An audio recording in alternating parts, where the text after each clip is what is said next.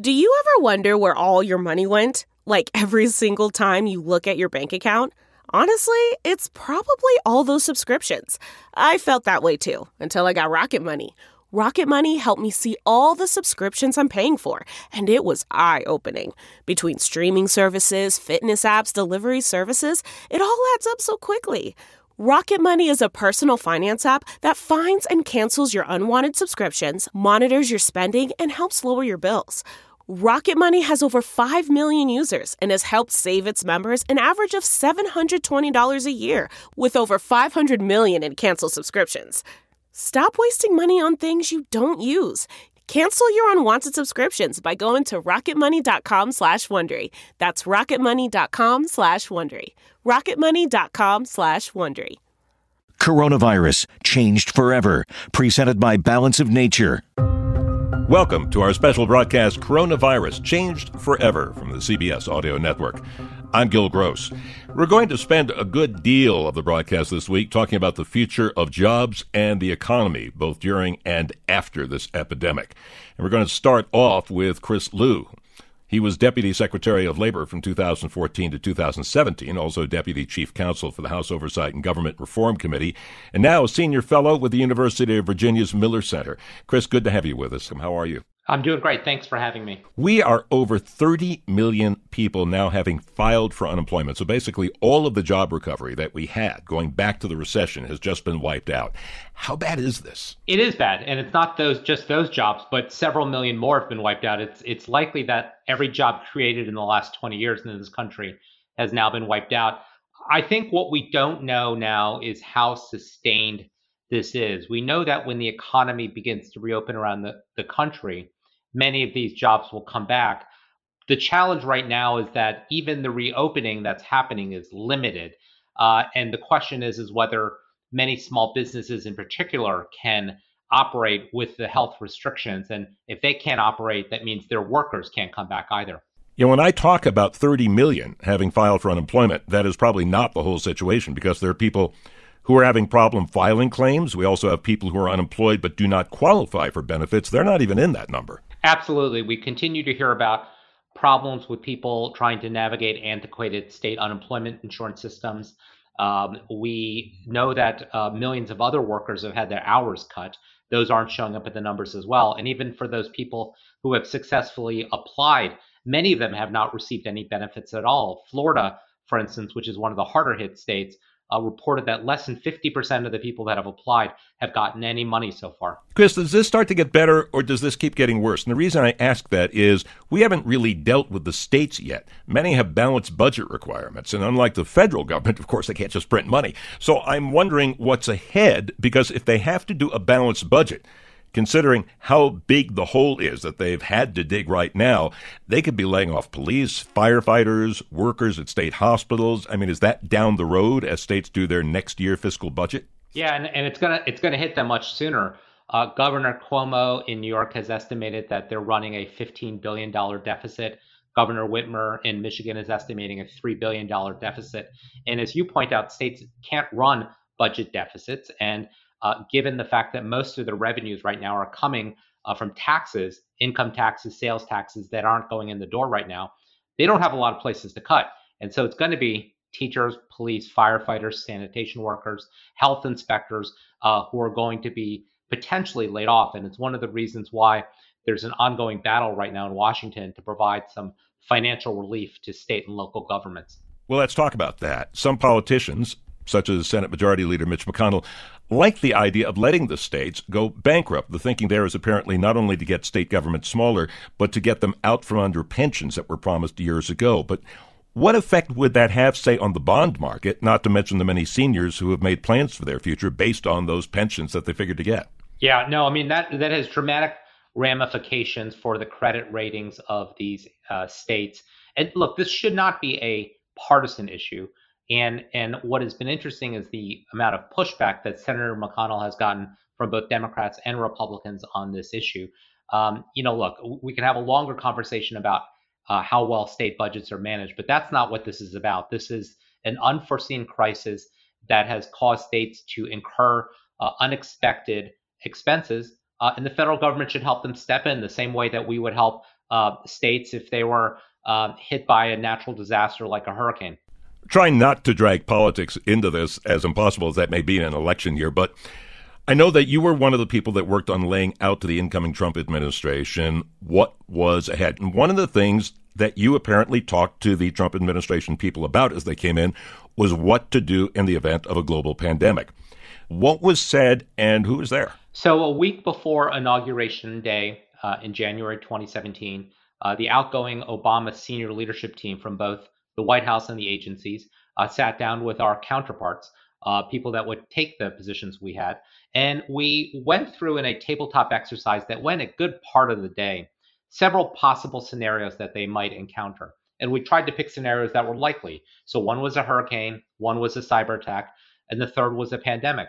And we walked through a fact pattern with them that talked about a pandemic beginning in Asia and Europe, a lag time before it came to the United States. But we talked about, equipment shortages, lack of personal protective equipment, the inability to find a vaccine, and how, when you're confronted with that situation, how the federal government both coordinates with itself as well as state government to address an issue like this. And the exercise wasn't about them trying to coordinate among themselves, but helping them understand that when you're in a crisis like this, coordination is important. Understanding how government works is important, and having experienced people is important. And what's notable is of the 30 or so people that were there from the Trump team, about 20 have now left. So even if it was a message that was well conveyed, and I think it wasn't conveyed to the people that are there right now. And so I think it speaks to the importance of having good people there who are prepared and who have gone through experiences like this before. Were there specifics involved in that tabletop exercise in terms of the things that we've ended up talking about, equipment like masks and ventilators? Did it get into that kind of specificity, or was it more general? Well, it was fairly general, but we also left them with a playbook of how you deal with a pandemic. It was a 69-page playbook that basically ran through all of these different scenarios and what the federal government should do when faced with, for instance, a shortage of PPEs, and how you reached out to the private sector to coordinate the purchases, how you distribute them to the states. So many of the issues that the current administration is now grappling with were ones that we had identified for them. There are people listening who are confused about what they're going to be doing, even at federal agencies. For instance, the president would like to reopen business and government as soon as possible and get the economy going again. Some governors agree with that. Some governors do not agree with that. And I think workers in the various states are wondering, who do I listen to? Yeah, well, first and foremost, they should be listening to their governors, to their mayors, and their governors and mayors should be making those decisions based on consultation with public health officials. So I think a lot of people listening are trying to figure out, what does the future look like? And I know no matter what kind of exercise, with such a unique virus such as this, we have unique problems. So what do you think the next 6 months might look like? And I'm not asking for a specific prediction. I think it's going to be a very difficult 6 months, and potentially a difficult 2021 as well. We're going to have parts of the country that are going to be beginning to open. We're going to have businesses that are open, but under more restrictive standards. For instance, in Texas right now, restaurants will be able to reopen, but tables will have to be 6 feet apart. Restaurants will only be able to have 25% of their maximum occupancy. So that's going to create a much different dining experience, but really that means you're not going to need 100% of your workers back. So I think you're going to start to see parts of the economy open, but it's going to happen in fits and starts. And, if you start to see additional outbreaks, a potential second wave, you'll have businesses closing again. And so it won't be business as usual for a long time. What are the additional protections that are going to be required of workers when they go back into the office? Or is it the case that some people go back into the office, some people continue to telework? And so it's going to be an unusual and unsettling period of time, I think, for the near future. As the title of our broadcast goes, we may be changed forever. How do you figure out what our future may be in terms of how many of the things we're doing now stay with us? How do you game something like that? Yeah, no, I think it's going to accelerate a lot of the changes we've seen in the broader nature of work. As you said, I think a lot of companies have realized, look, having 100% of your workers telework is not ideal, but you probably don't need 100% back in the office. So what does that mean for commercial office space in this country? You're going to have situations where we know retail has had a tough couple of years, and now that people are used to buying things online or having things delivered to their house, what does that mean for traditional shopping malls? Will they continue to be in decline? Are people going to sort of say, hey, you know what? I just don't need to go to a movie theater. I can watch something at home just as easily. So it's going to cause broader transformations in how we live our lives. Chris Lu was Deputy Secretary of Labor from 2014 to 2017. He's now a senior fellow with the University of Virginia's Miller Center. Chris, thank you so much for being with us. My pleasure. You're listening to Coronavirus Changed Forever from the CBS Audio Network.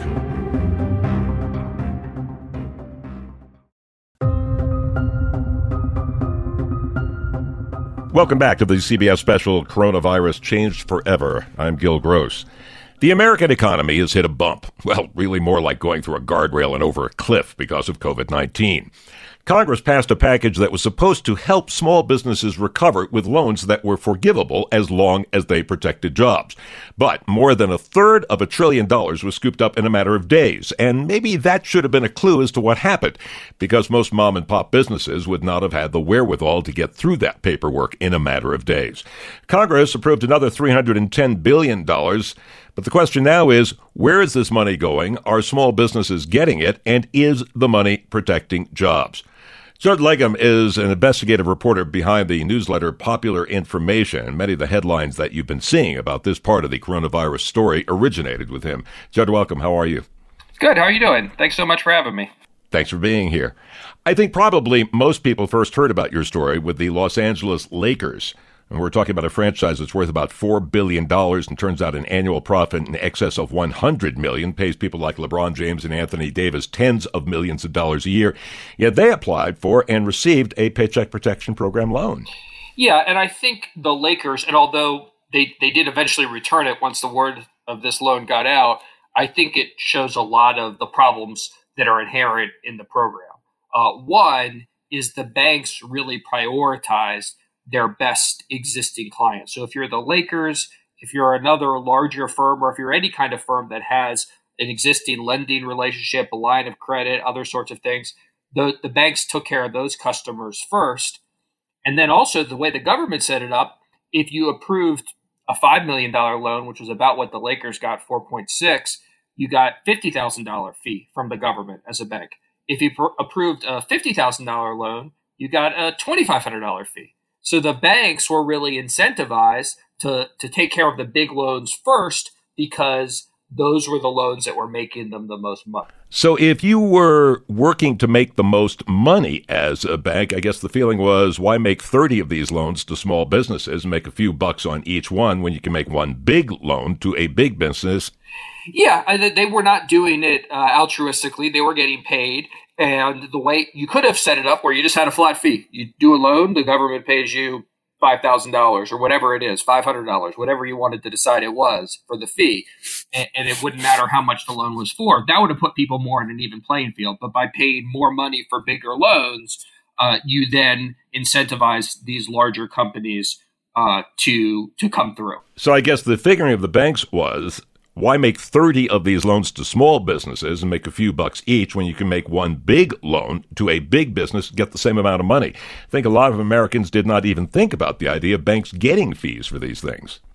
Yeah, there's hundreds of public companies now, as some of them have started to get a bit of publicity from this. There's a couple of dozen who've returned it, but most people have kept the money, and they didn't make. You could have said, well, if you're a public company with usually have a market cap of millions of dollars and also access to other sources of capital, you wouldn't be eligible for this program. But that's not what they did. And the result was you have corner stores and local restaurants and local enterprises trying to compete with public companies that have millions of dollars, not only to pay their CEOs, but to pay their lawyers and their accountants. And the result was there were some local enterprises and mom and pop enterprises that got money, but most of them got left out of this round.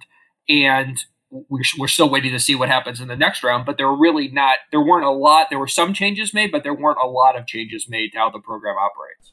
Wasn't there supposed to be somebody kind of overseeing this, making sure that the program was indeed protecting jobs, making sure that people actually got jobs out of this program, and also protecting small businesses to make sure this thing worked the way it was supposed to? There was, and that person was fired by Donald Trump. Basically all the inspectors generals got together and appointed someone who appointed one of them to oversee it. That person was then fired so that they wouldn't be able to do that job and replaced by someone who Trump was more comfortable with. So there really isn't vigorous oversight. The other thing is when Congress set this up, they didn't require, no matter how large the loan is, and these loans are up to $10 million, and some companies have gotten even more than that by applying through various subsidiaries. But no matter what the size is, they don't have to make these loans public. The only information we are getting is from the public companies who've taken these loans because they have to file with the Securities and Exchange Commission, or companies that just voluntarily disclose that they've gotten a loan. But for the vast majority of these loans, we don't know who it is, and it makes oversight very difficult. Not only government oversight, but just oversight from folks like me who are trying to look into it and understand it. So as bad as what we know from what we've learned so far, the reality could be much worse. We just don't know. There were some other things that happened that sounded to people when Congress passed it like it was going to help them, such as mandating sick leave during the pandemic. But it turns out 80% of American workers are exempted from that. Yeah, this is actually a good package that Congress put together. It said, with this health emergency, everyone is going to get 14 days of guaranteed paid sick leave.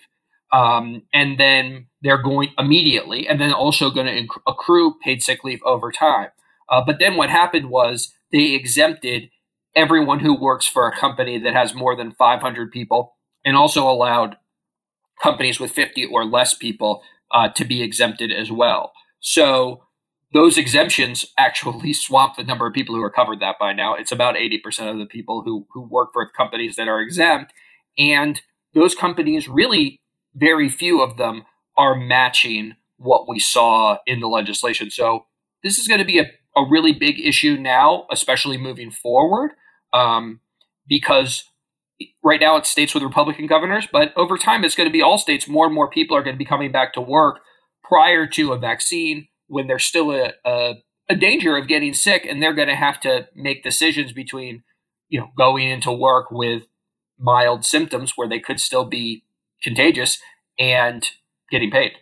And that's one of the concerns right now, because we do have people going back to work, meat packers being ordered to go back to work, and there's the question of whether there is protection available for them or not. There's also a lot of shopping malls that are reopening, and it's a tough choice for a lot of workers, because you're thinking, well, if I'm not protected, I don't want to get sick, but on the other hand, I really need the money for rent, food. For a lot of people, they don't get health insurance unless they're working, so this is a tough choice during an epidemic. Yeah, and I think one thing that the epidemic has really shown is how interconnected we really all are, meaning that there are people out there who have great sick leave benefits. They can make sure to stay home or work from home if they're ever feeling sick.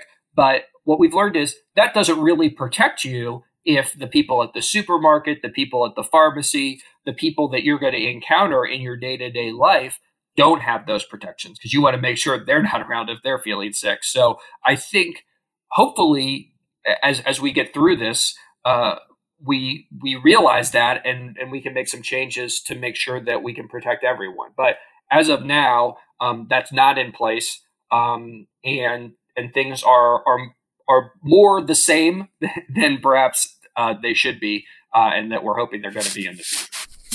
Senator Mitch McConnell says giving businesses immunity from litigation is his top priority in a new stimulus package. He wants to make sure that reopening does not make you responsible for workers' health if they get sick, and that he would oppose any funding for state and local governments unless the package includes a liability shield. How important is that? Because even if somebody has the right to sue, it's kind of tough to go to court and prove where you got a virus. Yeah, and I think no matter what, it's going to be very difficult for employees who end up getting sick at work to prove it. and to successfully litigate against their employer. But I think the issue with what McConnell is suggesting, which is essentially creating a blanket liability shield for all employers, is that they don't even have to worry about it. They don't even have to essentially construct a defense, which is, hey, we put all of these appropriate safety procedures into place, because they know that no matter what happens, they can't be found liable. So I think that's really the concern, is that it removes the incentives of businesses to do everything they can to protect their employees. Some businesses will do that anyway, but others will not. And if McConnell is successful in pushing this broad liability shield through, it could put more employees in a dangerous situation in the weeks and months to come. And I guess that's one of the questions as people are being told to get back to work. Is there anything that requires people be made safe or as safe as possible? Is this a federal thing or is this a state-by-state thing? How do people know if they're going back, they won't get sick? Yeah, right now it is going to be state by state.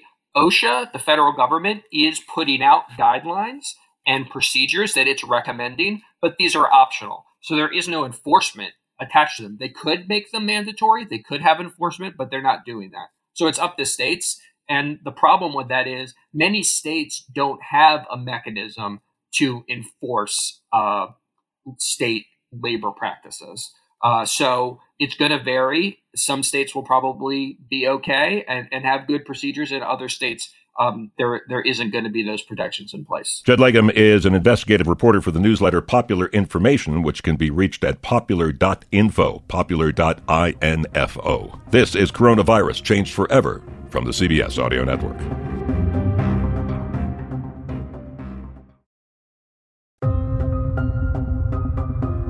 Welcome back to Coronavirus Changed Forever from the CBS Audio Network.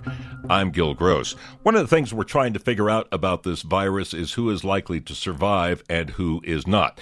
We know some groups are especially likely to be in trouble, seniors, for example, but also those dealing with obesity, high blood pressure, diabetes, and heart trouble. And what's especially troubling there is some groups are much more likely to suffer from all of that, especially in poor minority communities. And those areas, on top of everything else, do not have easy access to doctors. And, of course, very few people may have health insurance, so you can see the problem. The Reverend Frederick D. Haynes is senior pastor of Friendship West Baptist Church in Dallas. Good to have you with us, sir. How are you? Thank you so much, Gil. Glad to be here. How are you? I'm fine, so we can both count ourselves lucky these days because we're dealing with a virus that doesn't care about rich or poor or boundaries. But all of those things do matter in whether people get good medical treatment and can recover. We have seen, unfortunately, that this particular virus has exposed what Bishop William Barber calls the fissures or the ruptures or the breaches in our systems. And so even though it is non-discriminatory in terms of who it goes after, sadly, it becomes discriminatory when it exposes those broken places in our healthcare systems, when it comes to zip code injustice, environmental racism. All of those things are contributing factors so that the African-American community and communities of color, communities that are impoverished, are going to, unfortunately, be exposed to this virus in a disproportionate fashion. Just having access to testing is a problem. Exactly. And so, unfortunately, I've had to say that we are tested least, but dying the most. And this virus is non-discriminatory itself. So even if I am infected because I did not get tested, eventually I'm going to come in contact with other people. Dr. King said, injustice anywhere is a threat to justice everywhere. We can now say an infection anywhere is a threat to good health everywhere. There's something at the bottom of the health crisis in poor communities, and that's the poor food available. For people who aren't aware of the figures, African Americans between the ages of 35 and 64 are 50% more likely to have high blood pressure. 35% of kidney dialysis patients are African Americans, even though they're only 13% of the population, and they are at least 60% more likely to be diabetic. A lot of that has to do with the food that gets subsidized to make it cheap. We have people who look like they're overfed. They're actually undernourished. And again, it's as if those foods that are cheapest and most unhealthy, they are targeted especially for communities that are already food deserts.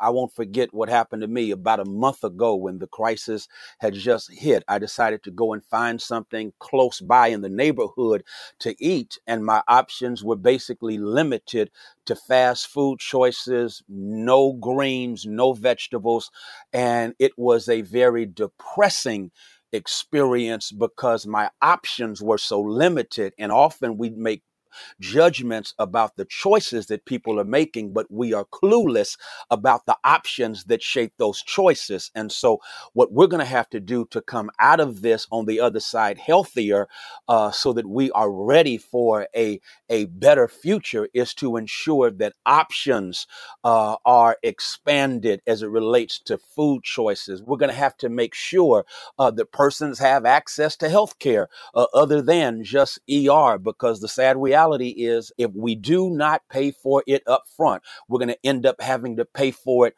much later. And the later costs are always much more expensive than the cost up front. What is the response or lack of response from federal, state, and local governments tell us about their priorities, about what government cares about? Eddie Glaude Jr. Wrote about the fact that there's a value gap that exists in this country. Some lives are valued more than others, and it always shows up when it comes to budgets. Jesus said, where your treasure is, there will your heart be also. So your budget is a moral compass that reflects the priorities that you have. And so when we ignore the plight of the disadvantaged, when we ignore those ruptures in society that allow viruses to spread, it's saying a lot about how we do not value certain people. And so I think we have to take an honest look at how we value people, how we value humanity, knowing again that this virus keeps on saying to us, we are all in this together. Until all of us are safe and healthy, really none of us are going to be safe and healthy. So I think this is a good time for everyone to take an honest look at the role of government, but not only the role of government, but the priorities of government that play out and manifest themselves even in budgeting and public policy. Reverend Frederick D. Haynes, senior pastor at Friendship West Baptist Church in Dallas, Texas. Good to talk to you, sir. Thank you for being with us. And thank you so much. You stay safe and healthy. You're listening to the special Coronavirus Changed Forever from the CBS Audio Network.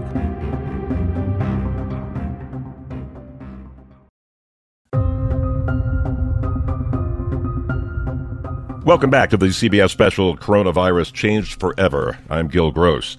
The effect on jobs as well as lives from this pandemic has been more than almost anybody other than a few epidemiologists and some health journalists could imagine. CBS News business analyst Jill Schlesinger joins us now. Jill, good to talk to you again. Good to be with you as well. There are businesses trying to figure out how to adjust. The first thing was just to get through this. Now they have to figure out how to reopen and also whether this is going to change their business plans for the future. This isn't the kind of thing you can just buy some software for and you get a magic answer. You know, that is a really interesting question and query in general.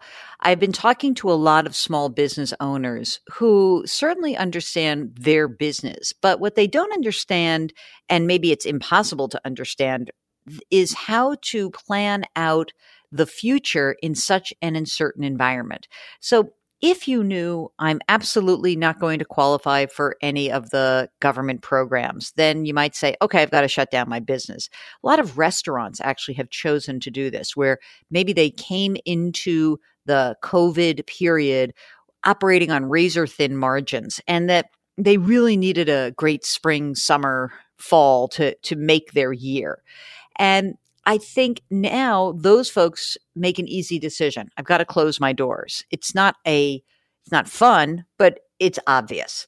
I think the ones in the middle are really wondering, well, what do I do? What do I do if I could open my doors? If my state were to lift some of the restrictions, would people come? And therein lies the real difficult aspect of this, the unknown. So, like anything else, as a certified financial planner, I always tell people, look at the worst case scenario and walk back from there. So if I'm running a small business, if I cannot basically collect $1 until, let's call it July 1st, what does my business look like? And that might mean that you could survive as long as your landlord gives you abatement, as long as your other lenders will help you out, or it might mean I better be prepared to shut the door because I don't want to go into more debt to create a situation where I'm in the exact same place 2 months from now. We're looking at a situation that doesn't just affect individual businesses, but entire sectors. Will business travel be as big a thing now that people have done Zoom so much? How will that affect airlines, hotels, Airbnb, car rentals? Working at home will affect office leases, maybe? Are retail people relying even more on Amazon than they were before? We know that was a major trend, but now it has sped up exponentially. Are those people going to come back? There's entire sectors here that may not come back the way they were. Absolutely. I interviewed a retail expert, and I wanted to try to understand what lies ahead. This is a very problematic industry, right? Because you had these large online retailers and large big box stores, right? Like the Walmarts and the Targets. They may have started as a box, but those boxes have become massive warehouses, right? And so you've got the Amazons, the Walmarts, the Targets, who are going to do quite well in this period, frankly. They really are. And no one wants to say that, but they are. And then you sort of go beyond that and you start to say, okay, what's a department store going to do? Well, I spoke to one gentleman who's a professor at New York University Stern School, and he said that the pandemic is really more of an accelerant than it is a change agent. And the quote that he gave me was, department stores were in the, quote, 7th inning of their lives. Now they're officially in the bottom of the 9th. And that's pretty daunting if you're a big department store operator. I've been talking to a lot of millennials. My son is one, and he just kind of shrugs his shoulders and go, basically my generation is screwed. As he said it, we're in debt for student loans. That's going to affect other businesses because we have no money for cars. We have no money for mortgages. And as the job market reopens, there's going to be a lot of us fighting for jobs, the opposite of what it was just a few months ago, which now seems like forever. And he said, so the salaries and benefits probably aren't going to be what they were. Is that what we're looking at? Absolutely. I think that there's luck and there's a lot of bad luck. And here's good luck. Good luck is that you graduate in 1983 and you are in the beginning of a multi-decade bull market. You are essentially able to land a job if you have a heartbeat. And it almost doesn't matter whether you have a college degree or a high school degree, you're going to get a job. And then there's bad luck. And that is many of these millennials, some of whom may have graduated into the Great Recession. And when kids graduate into a recession, their earnings for about 20 years are lower than their cohorts who are lucky enough to graduate either in a decent or a really good market. So that's a problem. And then as many of these kids got on their feet and were finally forming households, wham, this comes. I think that there is going to be a real problem in terms of how we see jobs come back online. People will get laid off. That's true. Which one of those will become permanent? Which ones get hired back? And then once you go out into the labor force, you're competing with a lot more people. There could be as many as 10 unemployed job seekers for every job opening. And that will mean that workers are going to have less bargaining power, and indeed, wages are likely to drop. And so I think that your son has a point that it is bad luck, but unfortunately, that's where they are.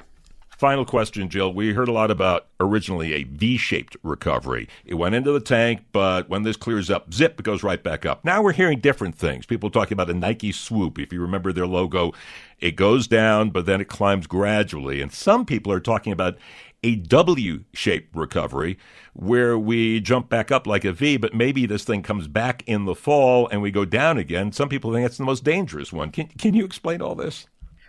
Well, I mean, the V-shaped recovery is what you would normally expect after a natural disaster. So Superstorm Sandy comes in and just completely obliterates business activity up and down the Atlantic seaboard. okay? Or a wildfire decimates part of California, or floods really hurt different places in the Midwest. Those are single events where you go down very dramatically in the near term, but as soon as the storm passes, you go right up. There's no way that we are in a V-shaped recovery for the economy. I'm not talking about the stock market, just to be clear. I'm talking about the economy. So let's talk about the other alternatives. Well, we could be in a W, and a W would mean down, up a little bit, but then back down. And the back down is a little scary because you can go back down and not come back up for a while, because the second leg down can be very difficult to convince consumers or businesses to go out and spend from that area. And then we have some other letters to throw at you. We have an L that maybe moves into a U. An L, we go down sharply, go across and sort of steady at the bottom. And then maybe you complete it by turning it into a U, ultimately going up. And maybe the most frightful one that I have heard recently from an economist, which is the chair. And the chair is you go down very dramatically, then you go across the seat for a while, and then you go down on the leg of the chair, and you just don't come back. And that's not to say that we'll never come back, but that it takes an awful long time to come back. I want to be clear that, these are not nutty people who are doing this. When we actually look at the Congressional Budget Office, that's nonpartisan, the Congressional Budget Office is projecting that second quarter growth will drop by an annualized rate of 40%. And to put that in context, that would bring us back to an economy the size of where we were at the end of 2014. So it could easily take 2 or more years just to get back to the level of economic activity that we had coming into 2020. Jill Schlesinger is the CBS News business analyst. Jill, thank you so much for being with us. Great to be with you. Thanks for having me. This is Coronavirus Changed Forever from the CBS Audio Network.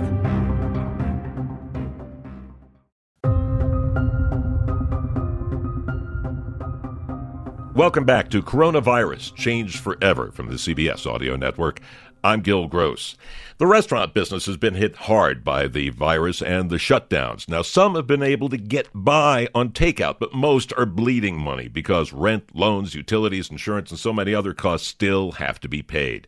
Kat Kinsman is senior editor of Food and Wine and host of the Food and Wine podcast Communal Table, which covers issues of mental health and well-being in the culinary world. She's also the author of High Anxiety, Life with a Bad Case of Nerves, which I imagine our present crisis has only made worse. Kat, welcome. How are you? Oh, thanks so much for having me. And do you want the real answer or the quick answer, which is what I always ask people these days? Yes, that's a phrase, how are you? That's not a pleasantry anymore, but meant for real. And let's start with that. And we'll start with the issue of anxiety.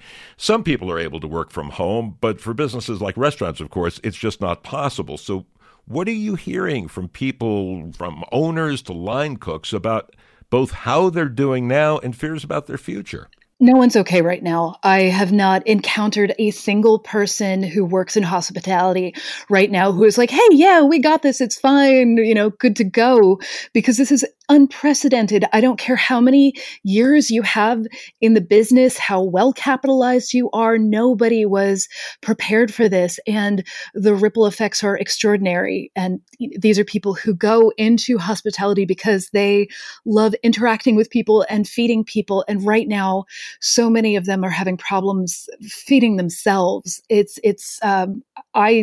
I feel confident in saying it's the most dire situation I've ever seen in hospitality. In San Francisco, the Golden Gate Restaurant Association says half of all the restaurants in the city are not expected to reopen. So we're not just talking about how people are doing now, but the reality of even when this is over, they may not have jobs to go back to.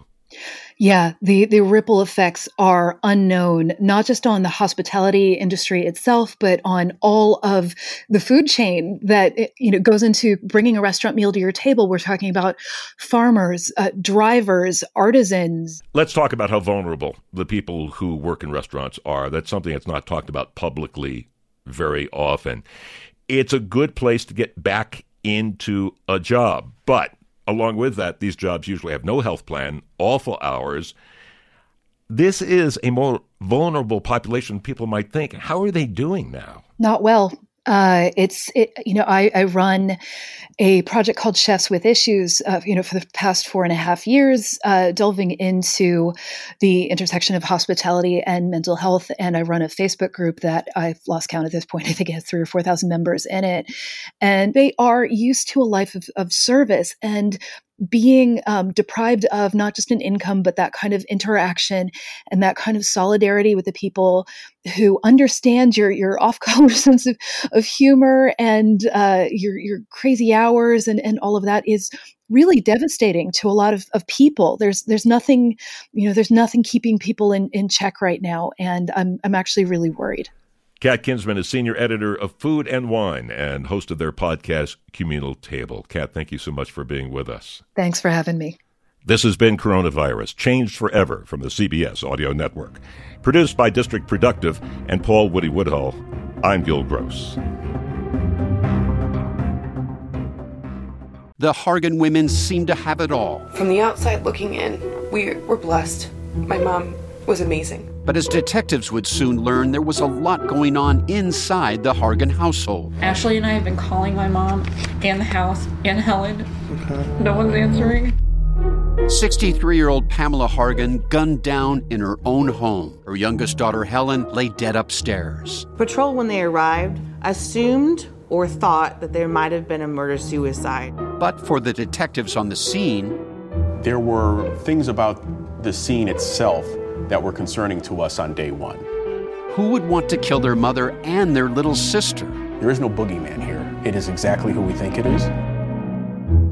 I'm Peter Van Sant from 48 Hours. This is Blood is Thicker, the Hargan Family Killings. Listen to Blood is Thicker, the Hargan Family Killings, starting May 8th, wherever you get your podcasts.